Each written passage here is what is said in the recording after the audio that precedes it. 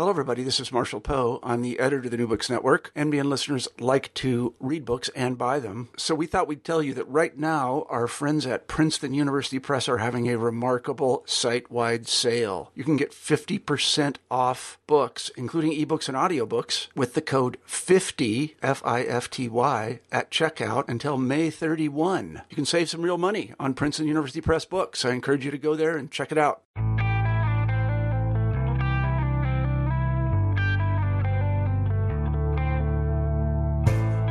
Welcome to New Books and World Affairs, and this is your host, Christian Peterson. And today I have the good fortune of speaking with Neil Kent about his new book, Crimea, A History, which is put out in the UK by Hearst and in the United States by Oxford University Press. Neil, welcome to the show. Thank you very much for asking me. Before we get going, I was wondering if you could tell the listeners a little bit more about your background. Yes, I began life academically, having studied at the College of William and Mary in the United States, in Virginia, and also then at the University of Cambridge, where I did a combination of the two of history and history of art. And then I became attached to the Scott Polar Research Institute because I took a very keen interest in history, culture, society, and art in the Nordic countries, and then more widely in the Arctic. And therefore, my initial academic focus was Scandinavia, and I learned all the various languages.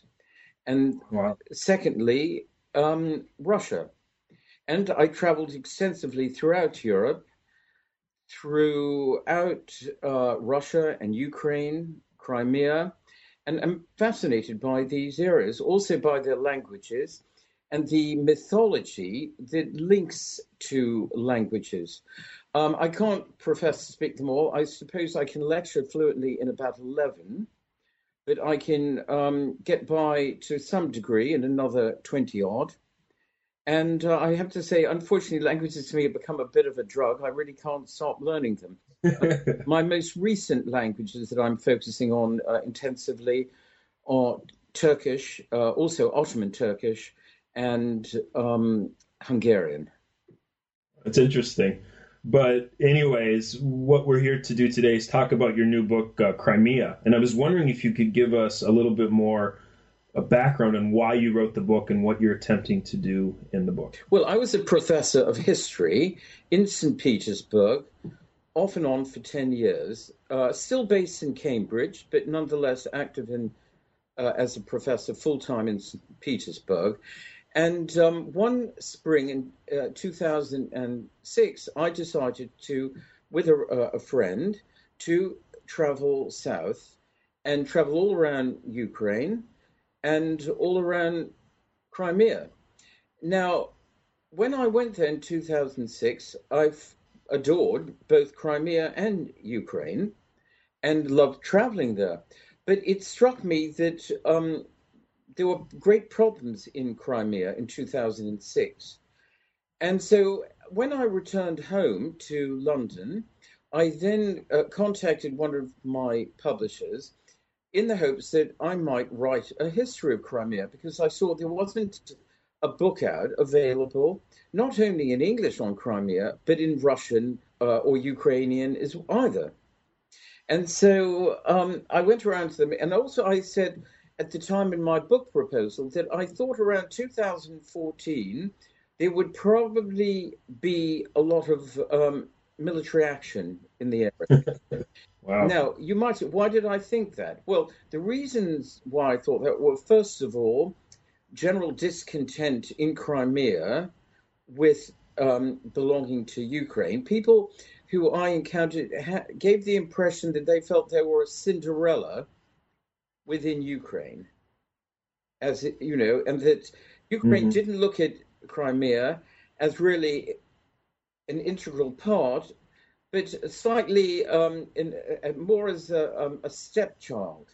Then also bearing in mind that Russia's most important naval base was obviously and still is at Sevastopol, I then was of the opinion that things would turn pear-shaped. At the time, though, none of the publishers were interested. They said this might happen, but it was too peripheral. And in fact, I was given a contract on two other books. One was a book on the Sami peoples, which I then published. It's now out, and I'm very happy to say won some academic awards. And the other, which I'm now working again on, is a history of Denmark, and also a book which I'm just beginning on a history of the Russian Orthodox Church, which I find a fascinating subject. But to return to the subject of Crimea, nobody was interested. Well, when all these problems started erupting in Maidan in Kiev a few years ago, I took the occasion of walking by one of the publishers to go in and say, "I told you so." On that occasion, they wouldn't let me leave until I'd signed a contract to write a book. Wow. Yeah, that's an interesting story. I've had not similar situations, but publishers, if they think, it's the bottom line, but they think the public is interested and can sell right away. But it sounds like you were way ahead of the curve on the Crimea. And as far as for our listeners, I was wondering if you could say a bit more about the Crimean geography. I mean, I think a good place to start, and you start with the book, is about how geography plays a role in how the Crimea becomes an important part of history. I was wondering if you could say a little bit more about that. Yes, well, Crimea is fascinating because when you go to the northern parts of Crimea and then above, you have what seem like endless steppes, open lands which historically were full of nomadic peoples. But Crimea itself, despite being relatively small as a peninsula, has an immense range of geography. So you have semi-tropical southern coastline, rather high mountains above, and then a steppe hinterland. Now, the mountains historically served as a place of refuge for peoples. So you had all manner of ethnic groups through the centuries. More recently, perhaps some of the most far-flung are Koreans, but historically you had various groups of Jews, Greeks, Armenians, all of whom went back, 1,000, 1,500 years and more. And of course, too, for Crimea, you have, through its geography, a great mythology. Everybody from Tatars to Greeks to Nazi Germans based some form of mythology on the peninsula to justify what they were doing and the vision they had for the future. And a lot of that, those ethnic groups, were settled there in some way linked to the geography, whether it was mountainous, where they could seek refuge, or the coasts where they could do trading. So yeah, one of the things that struck me too was the diversity of the peninsula, and from the Goths to I wonder if you could tell the listeners a little bit more about, and I hope I'm pronouncing it right, the Karaite Jews. Is that how you pronounce them? Yes, they're not. I mean, this is a good question. They're actually a Tatar people. Now, to what degree they're Jewish is a rather controversial subject. Hitler himself said they were Aryans, not Jews. On the other hand, in the post-war Second World War era, they have sought to be considered Jews for the purpose of immigration to Israel. They use a Tatar language, which is very closely related to Turkish, but in their liturgical beliefs, they use Hebrew. Interesting. Yeah, I didn't know much about them, yeah. But it's so it's I don't know whether I would say they tend to be highly Old Testament based, but to again, to what degree, in terms of DNA or ethnicity, genetically, they are related to Jews, it's difficult to say. You have to remember, too, that in the Middle Ages in Russia, when there were virtually no Jews, there was a Judaizing tradition which went back to let's say the 1300s, when people wanted to refocus on certain Old Testament traditions and the traditions of the Mosaic Law, and that created great ructions in Orthodoxy, that is Christian Orthodoxy, in Rus, and then later in early modern Russia and beyond. Some of these Karaites also were invited in the Middle Ages to live in Lithuania, where they were elevated to the nobility and are still to be found to this day, not very far out of the capital there, in Traktir. Wow, I didn't know that. That's interesting. Yes, very interesting people who, as I say, use a Tartar language as their everyday language. Yes, and there's all sorts of snippets like this in the book about the diversity of the Crimean Peninsula, from Gothic settlements to Armenians to this long history with the Genoese using it as a trading post. It's a very fascinating history that we can't do justice to in a short interview like this. But I was wondering if you could tell us about how the Crimean Peninsula was influenced and shaped by the Mongol invasions.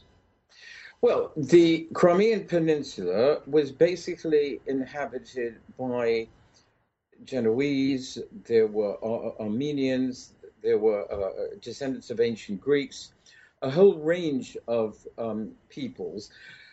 Initially, when it came, it was devastating. And the original Mongol invasion pulled back. But eventually, during the course of the middle of the 15th century, the Tartars, as they had by then come to be known, these various nomadic peoples speaking various Turkic languages. There were also the Nogai Tartars who lived to the north on the steppes. And gradually they assumed hegemony over Crimea. And the Armenians and all these various other peoples tended to consolidate themselves in various places. Armenians tended to be in Theodosia, and of course there was Sudak, the Genoese fortress, but hegemony was established in the fullest of time, Bakhchi-Sarai, which was the center of the Tartar Khanate. Now, the interesting thing about the Tartars were the Khans of Crimea always came from one of Giray. And I have to say, when my book launch took place, I was very privileged to have the heir to the Tartar throne, another member of the Giray family, at the book launch with other Tartars. Wow. They trace it all the way up till now. Oh, yes. They remain. Well, you see, what happened was, in 1783, the then Carter Khan invited Catherine the Great and Russia to assume sovereignty. Mm-hmm. Now, one of the reasons they did that was that particular Khan had competitors in his own family for the throne. And also, the Ottomans were strengthening themselves vis-a-vis Crimea. Now, historically, in the Muslim world, the only two equal powers in terms of status were the Sultan of Crimea, the Sultan of the Ottoman Empire, and the Khan of Crimea. Now, the Sultan obviously was Caliph, whereas the Tartar Khan was directly descended from Genghis Khan. So it meant that they both had to be prayed for, in a certain sense, equally. Now, sometimes the Sultan's name came first in prayers, certainly in Constantinople, and sometimes in Crimea it was the Khan. But anyway, in 1783, Catherine the Great was invited to assume sovereignty. The Khan had already known her and had visited her in St. Petersburg as her guest previously. He was a young man. And thereafter, the Tartars, nobility, were confirmed in their noble status within the Russian Empire and went on to marry into the highest reaches of the Russian nobility. Wow. Now, in the second half of the 19th century, a lot of Tatars fled after the Crimean Wars because some of them have sided with the Ottomans, particularly amongst the Karaite and others from Eupatoria, but other ones completely sided with the Imperial Russian forces. Their main trials and tribulations didn't occur during the period of the Russian Empire. It occurred during the early 1920s when Bela Kun, the Hungarian Bolshevik, became de facto ruler in Crimea and oversaw the brutal massacre of not only the Tartar nobility, but any nobility or so-called bourgeois classes he found in Crimea. Yeah, that's an interesting part of the book. We'll say more about that in a little bit. But what I found interesting about the stuff that you've just addressed is this kind of ambiguous relationship between the Tatar Khanate and the Ottoman Empire, and how the Tartars seemingly were a big part of all this history of the era, whether it's with the entering debates about Ukrainian identity or its relationship with Poland, Lithuania, that it was a very complex history that the Tartars were a part of. And I was wondering if you could say a little bit more about where the Crimea plays in this role of this history during this time period. I know this is a broad question from roughly, the 1600s to, the annexation in 1783. I was wondering if you could say a little bit more about that. The relationship to Tartars, to Russia, was not merely as a thorn in the Russian flesh, it was far worse. The reason being that the Tartars more than once threatened Moscow and even, captured its periphery. And the Tartars, some of the Tartars' principal economic activity were slaving. Now, the word in English slave comes from the word Slav. And Slavs, particularly blonde, blue-eyed Slavs who were big as men and attractive as ladies, were highly sought after throughout the Ottoman Empire. This did not prevent also, it must be said, the Christian Genoese from dealing in them as slaves, because the Genoese were, of course, traders.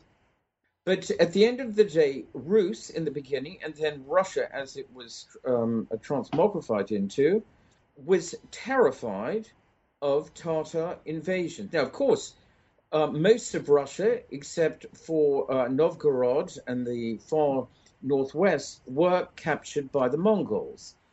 It has to be said, though, that the so-called Mongol yoke in Russia and Rus was not always perceived as such. You have to remember, for example, that the great Russian saint and hero, Alexander Nevsky, defeated the Baltic Germans, the Teutonic Knights, with the aid of the Mongols.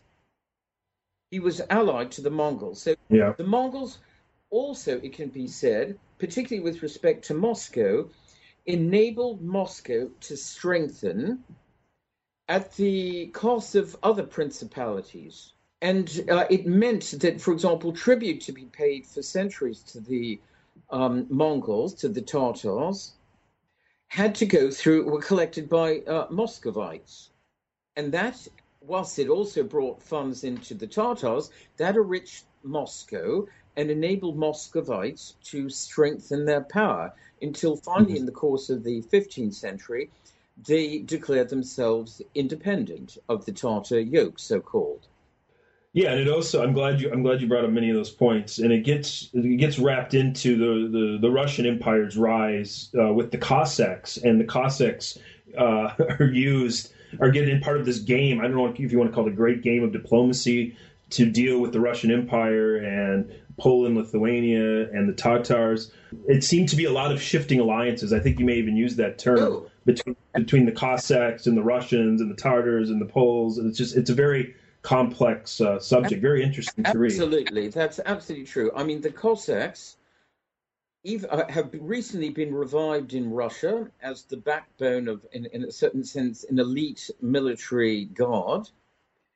But at the same time, historically speaking, one only has to look at the Tchaikovsky opera Mazepa. This wonderful opera takes as its theme a Cossack in the 17th century who switches alliances. Now, Cossacks, by definition, were people who settled on the frontier lands between the Ottomans, the Tatars, and the Russians and the Polish-Lithuanian Commonwealth. And so, whilst normally their allegiance immediately around Crimea, because they were Orthodox, tended to be with Russia, that was not always the case. Sometimes they even sided with the Muslim Tartars against Russia. And we equally have to remember that in these days there was no Ukrainian state. The Ukrainian state was created in the 20th century in the wake of the Great War, the First World War. What is now called Ukraine belonged parts of it to the Ottoman Empire, parts of it to Crimea, parts of it to Russia and Rus, parts of it to the Polish-Lithuanian Commonwealth, and one could even say parts of it to Romania, and also to the Austro-Hungarian Empire. So it was very much a part of the world in which not only the Cossacks, but lots of other people had shifting alliances, and which was multi-ethnic and multi-religious. There was historically no Ukrainian people.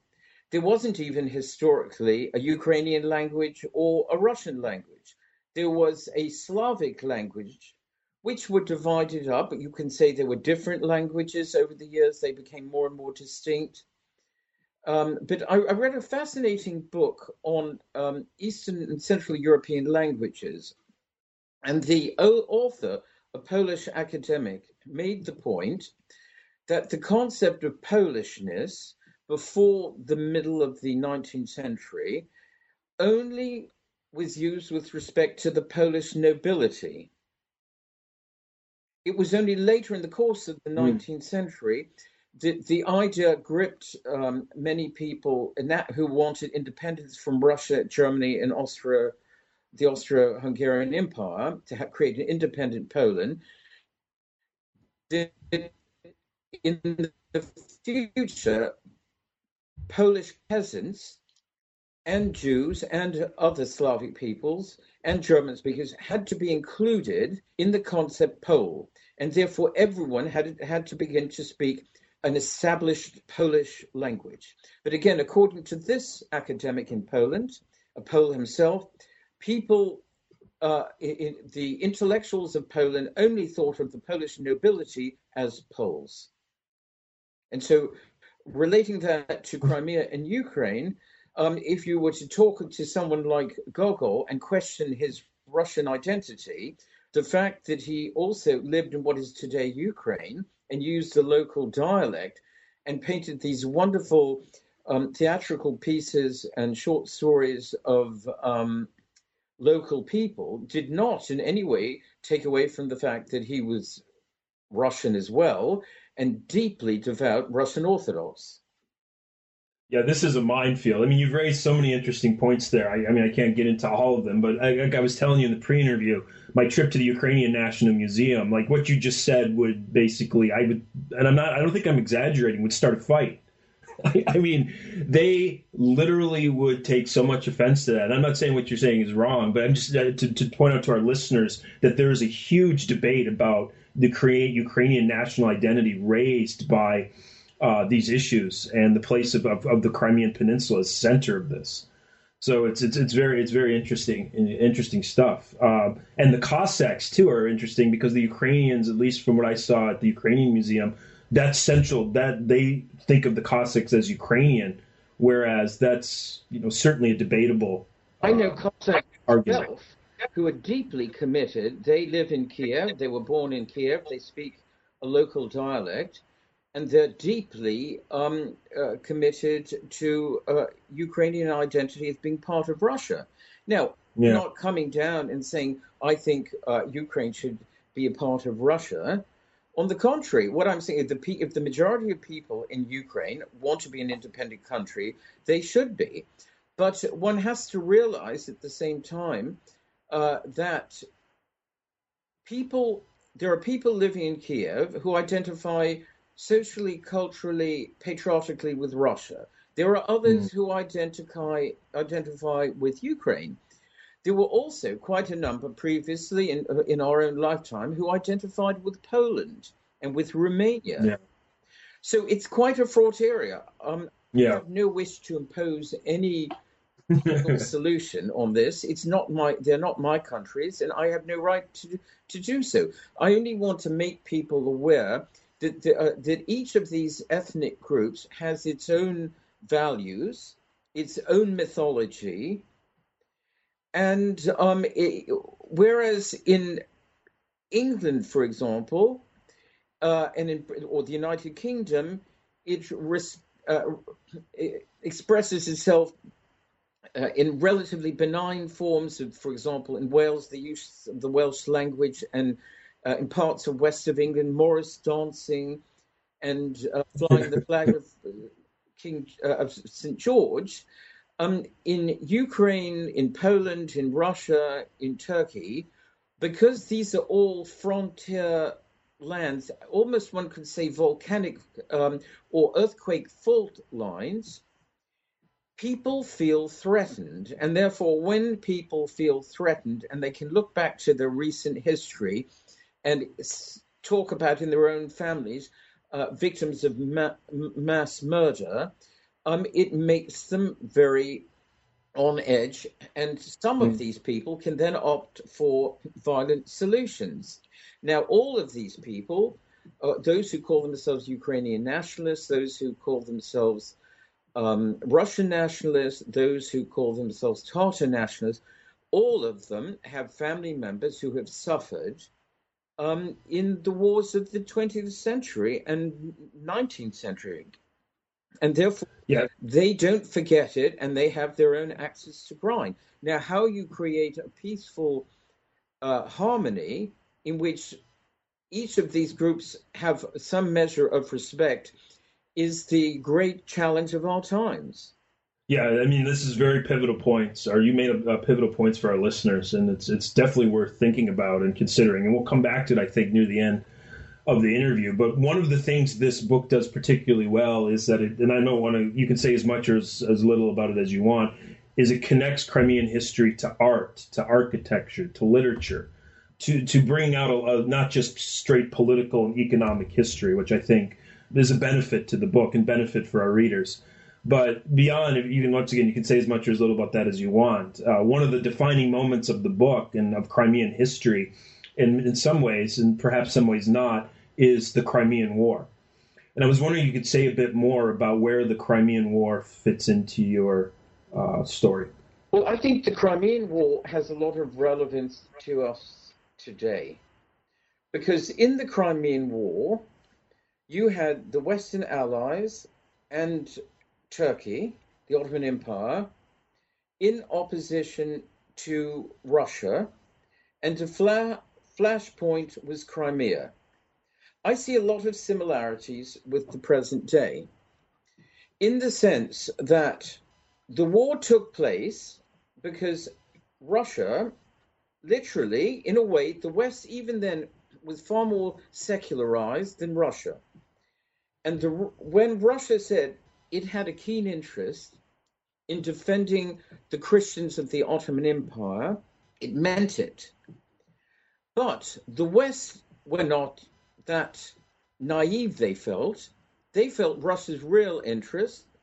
And I have to say, I don't think that was the case, although there was an element in it. They were afraid that Russia would use its position to extend into the Indian subcontinent, of course, Afghanistan, develop a sphere of interest in Iran, and get involved in the Middle East. And neither England nor France, and certainly not the Ottoman Empire, who had lost so much land at the expense of Russia, wanted that. And so in a way of preventing further Russian inroads, whether for religious reasons or for geopolitical reasons, the war erupted. Now, interestingly, Queen Victoria and Prime Minister Aberdeen did not want war, but the Times newspaper was immensely influential, and people like Palmerston and others had drummed up such a hostility to Russia that the public literally started craving for war. And there was one benefit, because Ireland had suffered enormously through the famous potato famines, where huge numbers of people died. And it should be mentioned that a significant proportion of the British soldiers fighting in Crimea, in the Crimean War, came from Ireland, because they needed the work. They needed the food.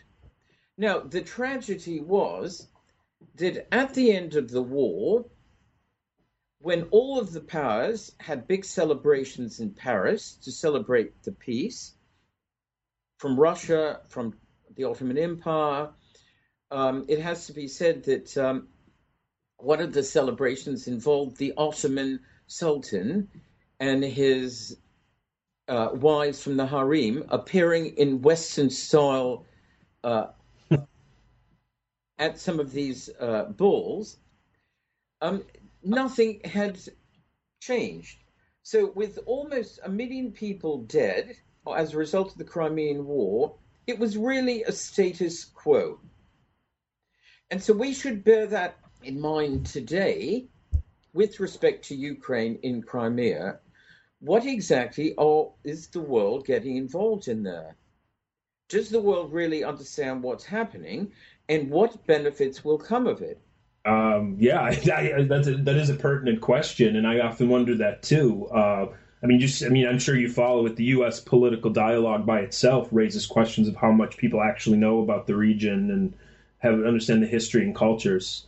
So that's always an issue. But another thing that comes out from chapter 7 in particular, and other chapters as well, is the issue of Tatar identity and where the Tatars saw themselves as being part of the Russian Empire. I was wondering if you could say a bit more about how the Tatars saw themselves as a people and perhaps a nation during the late 1800s into the 20th century. Well, I have to say, there is a mythology that there is one Tatar identity and belief.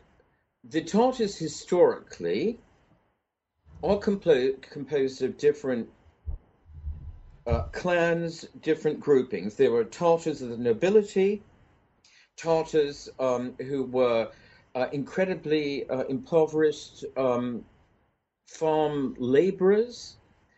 There was no unified Tatars. There were Tatars who gave down their life for the Tsar in the Crimean War, and other Tatars who sided with the Turks.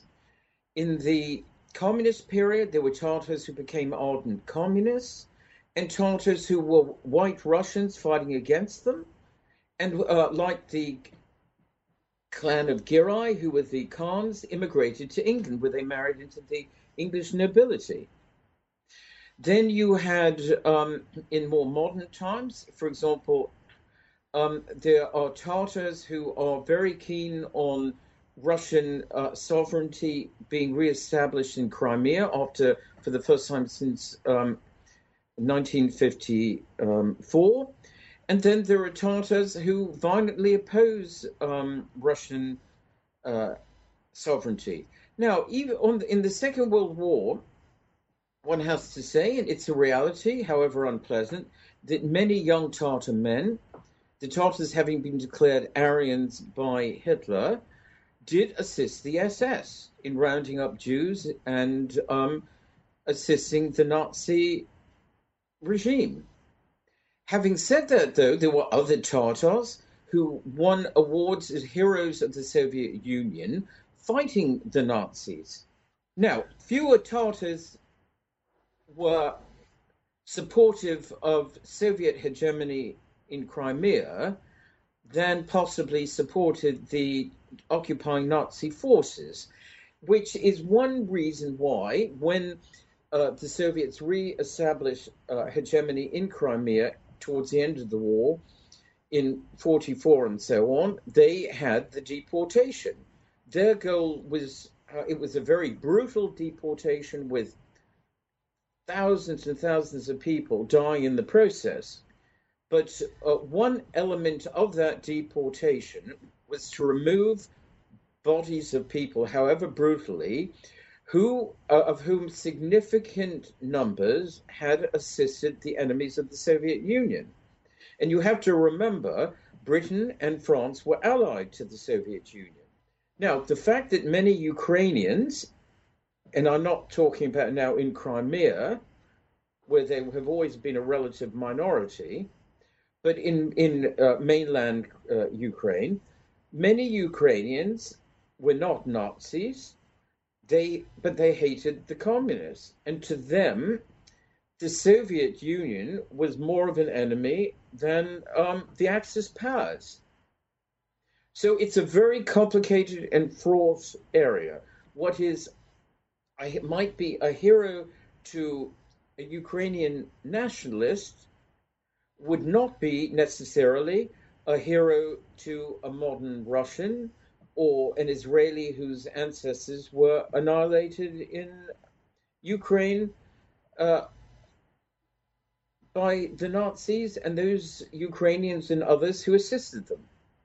Yeah, and those are all good points. And it raises the issue of what the place of Ukraine, or excuse me, not Ukraine, the Crimean Peninsula in the First and Second World Wars. I mean, you devote a lot of attention to these in the chapter, and you can't do justice to all of it in a short interview like this, but it seems like the Crimea was right in the center of all these debates about Soviet power, the Reds and the Whites. The Germans see it as a strategically important place in both wars, especially the Second World War. So, I mean, you've addressed some of these issues, but I was wondering if you could say a bit more about where the Crimean Peninsula fits into this story of the world wars in the 20th century. Well, First World War, the Crimea did not have a major role. The Turks had bombarded Russian ships, Sevastopol and so on, at the start of the war, but Crimea was left relatively alone during it. In fact, the Dowager Empress of Russia, Tsar Nicholas II's mother, fled to Crimea and was only removed after the war when the British vessel Marlborough took her away with lots of other members of the nobility.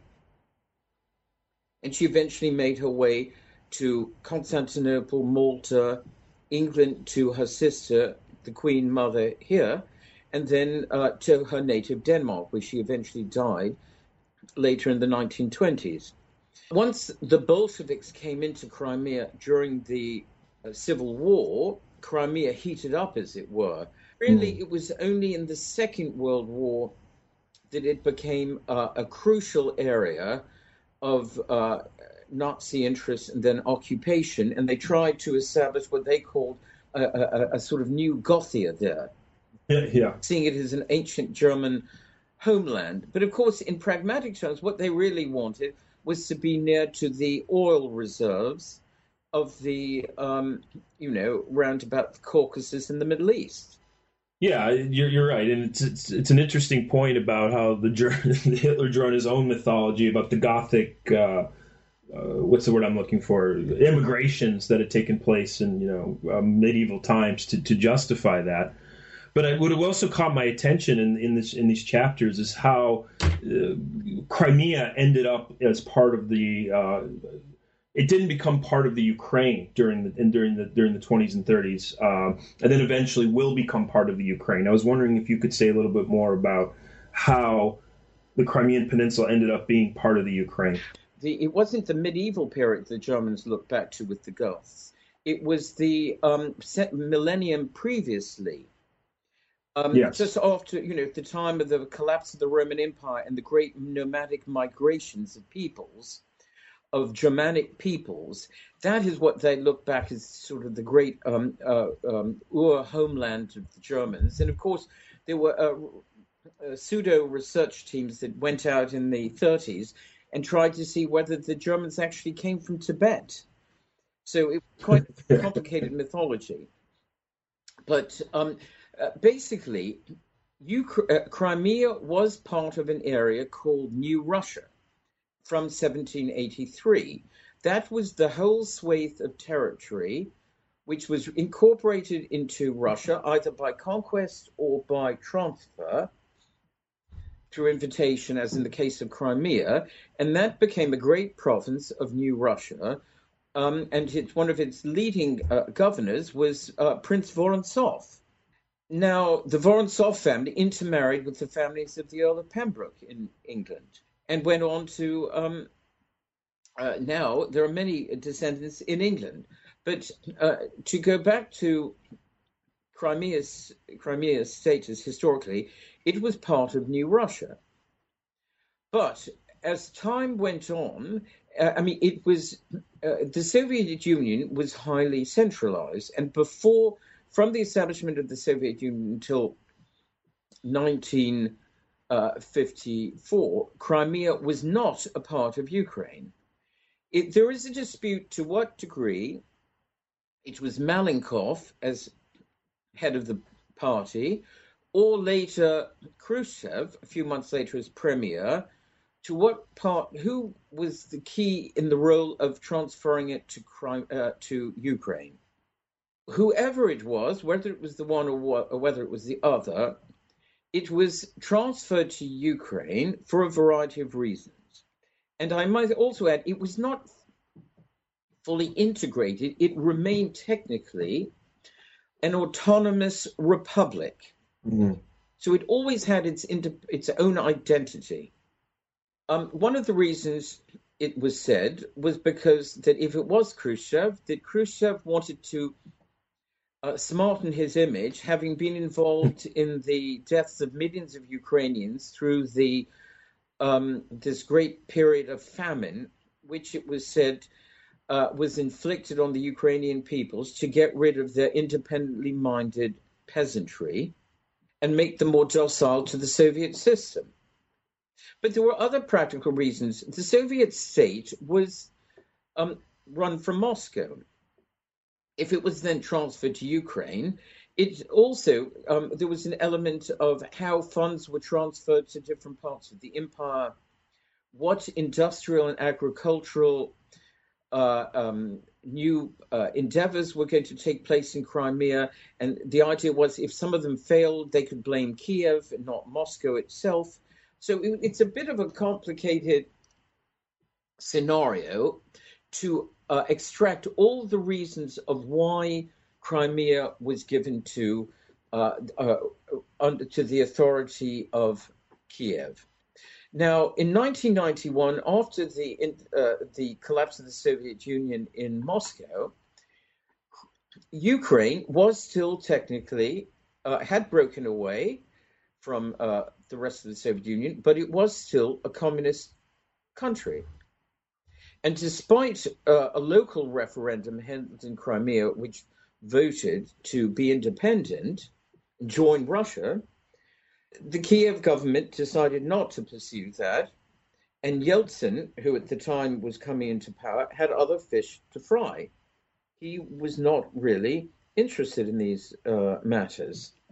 Of course, you have to remember, Ukraine had belonged to Russia since 1654, what is now Ukraine, or most of it. That is the parts east of what formerly belonged to Poland, Lithuania. So the idea that it was giving it to, that Khrushchev had been giving it, or Malenkov, a completely separate country, was just not accurate. It was all part of the United Soviet Union. But in 1991, and when Crimea did want to have closer relations with Russia again, and you have to remember the majority of people living in Crimea were, in our people who identified with Russia, because there were huge transfers of Russian peoples into Crimea after the Second World War to fill the space of not only the Tatars, but other peoples who had either been wiped out, like Jews, or who had fled. Now, the American Pew Research Survey Council, a couple of years ago, did a survey which said that 63% of the inhabitants of Crimea favored reunion with Russia. This number can, of course, be disputed. Eleanor Knott, in Open Democracy, criticized it and said, in actual fact, it was only 58%. But whether it's 58% or 64%, it's quite clear the majority of the people in Crimea wanted to belong again to Russia. Now, the Ukrainians are not happy with that. It's fully understandable that lots of Tatars whose ancestors were deported, rightly or wrongly in many cases, to probably the majority of cases elsewhere in the Central Asia and the Soviet Union, is also understandable. But nonetheless, in a world in which the majority in a democratic state are considered to be able to express their views, these views in some way need to be respected. Now, it is not my position. I'm not Crimean, nor Russian, nor Ukrainian. I have no right to make any comment on what happens to Crimea or Ukraine or Russia or anywhere else which is not my country. So the people who live in these countries are the ones for whom the right should be reserved to make these decisions. Yeah, they're all interesting points that not enough people know about. And before we get into kind of the current debates of where the Crimea is in the 20th century, I was wondering if you'd say a bit more about the quote-unquote rehabilitation of the Tatars during the Soviet period, especially when Gorbachev took over and that commission that Gromyko headed, and the current position with as far as where the Tatars are in the Crimea today, including demographics. There is no question that the torments the Tatars went through in the deportations were ghastly. And the Tatars were not deported after trials. Those who supported the Nazis were deported, and those who supported the Soviet Union were allowed to stay. No, they were all deported. So there's no doubt that the Tatars as a people were brutally persecuted in the deportation to Central Asia. The reason being that no distinction was made between those who were pro-Nazi and those who were pro-Soviet and those whose families laid down their lives for the Soviet Union. That was truly a monstrous deportation. But many Tatars then returned to Crimea, as you said, in the end of the Soviet Union and thereafter. And the Russian government, obviously is doing its best in certain respects to weave the Tatars, some of them, into the modern region of Crimea, which has now come under their sovereignty again, de facto, if not de jure. And therefore, what you have is you have those Tatars, possibly a majority, who are not happy. But you have to remember the Tatars are very small, a small percentage of the total inhabitants of Crimea. And whilst they've lived there for centuries, since the 1400s, others, like Armenians, Greeks, and Jews, lived there even earlier. So the point is not to go back and say whoever lives there earliest has a right. It's really, I would have thought now, the best solution is to bring together all the peoples of Crimea to find a happy solution. Yeah, it's an appropriate point, and one that unfortunately seems to be easier said than done. And to get into that issue, I think it would make sense to say a little bit about, before we get into what's going on today and where you stand on that, at least in the book, is the exact arrangements that the Russian Federation and the country of Ukraine made over the Crimean Peninsula during the 1990s. Well, basically, putting it in a nutshell, the Russian government, I said that Crimea was a separate autonomous region, but of course, Sevastopol was a special case. It had its own identity going back to 1783 because it was Russia's most important military base altogether. You could argue a whole range of ideas and threats permeated more from the south into Russia than from through the Baltic and St. Petersburg, despite the fact that it was until after the First World War the capital of Russia. And so The problem was that Russia, once it became part of Ukraine, and it did de jure, even if many of the local people were not happy with it, Russia was able to renew for a considerable period of time its military base at Sevastopol. We all know about what happened in Crimea. We all know about what happened in Maidan and the complexities of these situations. And one thing one can say, in which Crimea was fortunate, I think the number of people who died during the, let us call them upheavals in Crimea, were very limited. They were in single figures. And I think some of them even died of heart attacks during the course of the actions. So relatively speaking, Crimea did not suffer the violence that took place in Kiev, in Odessa, and in eastern Ukraine. And for that, one needs to be grateful. Yeah, that's true, and it's an important point. And at the end of the day, it seems like this has taken on a life of its own, the position of where the Crimea should be as far as Ukraine and the Russian Federation. And I was wondering if you had any thoughts on what the appropriate, if there's a solution, international solution out there, what it might look like. If one looks back, I'm going to bring up an issue from the Caribbean or two. Grenada. Under Margaret Thatcher, a local communist government was elected in Grenada. And the United States was deeply unhappy about this.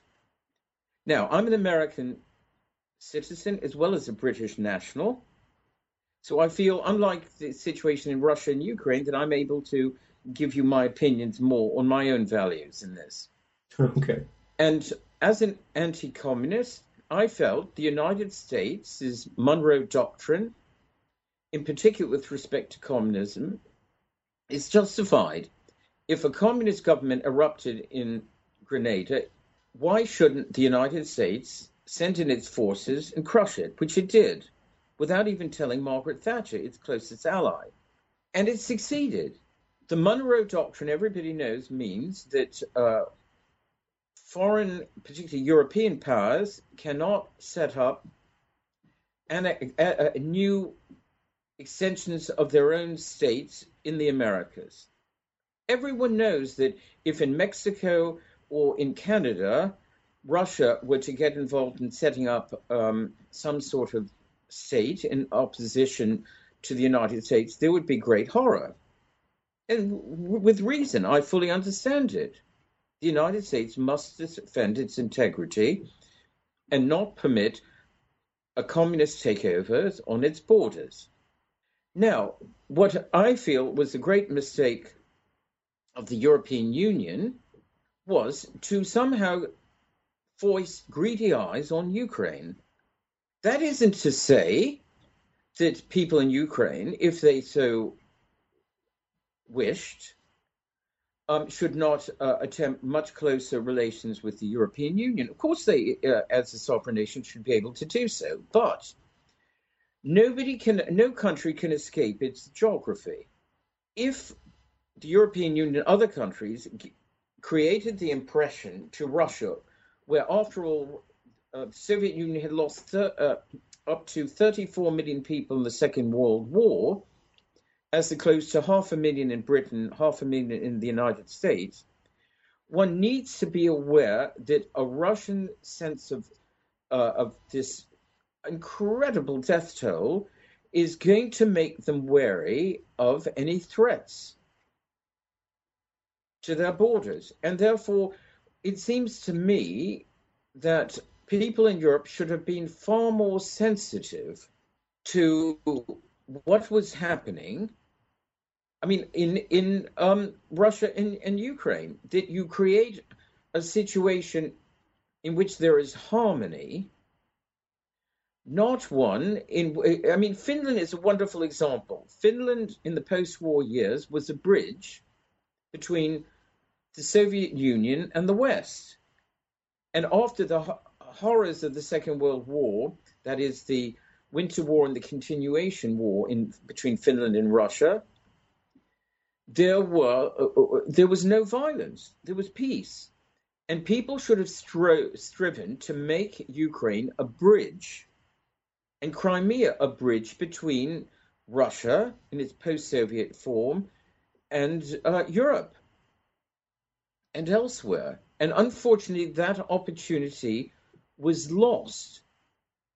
One excellent vehicle could have been the Russian church, because the Ukrainian church, historically and canonically, as accepted by all of the churches of connected to the ecumenical patriarch in Constantinople and so on, recognize the Ukrainian Orthodox Church as being under the auspices of the Patriarch of Moscow. Now, two bodies of churches have broken off in the 90s from Moscow and established their own non-canonical Orthodox churches. Now, it is not my place to intervene in any of this, but it seems to me that the church, with its message of peace, and I've heard Metropolitan Hilarion, the representative of the Russian Orthodox Church and the Ukrainian Orthodox Church abroad, saying that the fault in the conflict is on both sides, and both sides must come together in Christian unity to establish a harmony. But then, as I understood it, he wasn't allowed to go into Kiev. Now, it seems to me that is not the polarization within the church, is not a way forward. The church should create a bridge of harmony, and Ukraine should be a bridge. There is no doubt the far west of Ukraine formerly belonged to the Polish-Lithuanian Commonwealth and had lots of Catholics, still does, whereas the east was almost exclusively Russian Orthodox.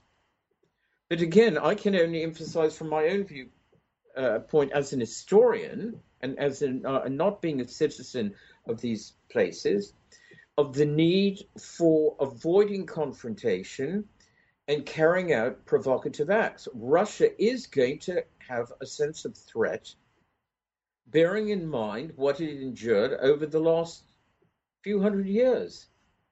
And one can't just ignore it. There's no point in saying Ukraine and Crimea have nothing to do with Russia. They do. And you can't pretend otherwise. If you do, of course you can insist on it and say Russia has absolutely nothing whatsoever to do with Ukraine, just as you can say what happens in Mexico or Cuba has nothing whatsoever to do with the United States. But you are not going to go down the path of harmony and peace. Yeah, that's an interesting point. I've read widely on the subject. You're one of the first that I've heard say something about the role of religion in bridging the gap. I think that's an interesting point and sometimes overlooked. Diplomatic historians are interested in sanctions and power and formal stuff. I think that's an interesting point. Well, I have to add here, there have been threats to confiscate monasteries under, as it were, of the canonical Ukrainian Orthodox Church, which are under the Patriarch of Moscow because of this nationalist political agenda. Now, I'm not saying by any means that those who belong to the nationalist Ukrainian Orthodox Church shouldn't have the freedom to carry out whatever religious beliefs and organization they want, but to go and then try to coerce and confiscate a canonical church's property and territory is not the way forward within a Christian body in eastern Ukraine. Some Ukrainian Orthodox Church under Moscow have been killed. Yeah, I don't even know. I know a little bit about it, but it definitely sounds interesting. And it sounds like something you might touch upon in your future work about the Russian Orthodox Church. So that would be... It's a fascinating subject. Absolutely. And once again, I'd like to thank you for taking the time to speak with us. You've given us a lot of information and a lot of food for thought. But before we go, I was wondering if you could maybe add a little bit more to what your future scholarship endeavors might be beyond maybe your book on the Russian Orthodox Church. Well, I'm very interested in focusing on the Ottoman Empire, on Russia, and on this whole volcanic earthquake-like fault line that runs from the Arctic all the way down into the Middle East. And I think the issues that were present 300 years ago, we see now, whether it's conflicts within Islam, between Islam and Christianity, with between various nationalist movements and so on, all these issues are very much with us now.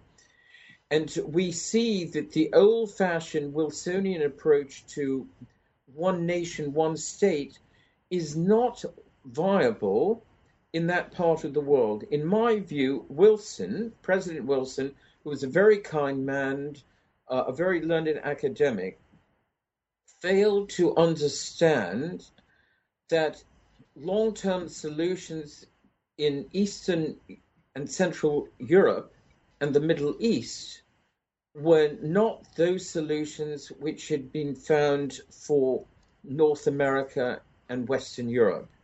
And therefore, we have to re-establish what are going to be the mechanisms of state, of religious administration, of peoples in parts of the world in which there is no consensus of values, as there would be in Omaha, Nebraska, for example, or in Basingstoke in England. And that is, I don't have an easy answer. That is something we must try to achieve. And my view is that some of the best messages for peace and harmony are those contained within Christian teaching, and even some elements of Islamic teaching, of Jewish teaching, but not those views propagated by extremists, but those who generally take in their hearts a Christian message that one needs to show love for one's fellow human beings and not bash them over the head or behead them or hang them. That's my view. It's a very appropriate message and very, very well taken. And once again, thank you for speaking with me. I've taken a lot of your time, but I would tell the listeners, if they want to get an easy to read, this is a relatively short book that you can pick up, that you can, take on a plane or wherever you do and read and really inform yourself about the history of Ukraine and the history behind the current problems. I would recommend this wholeheartedly.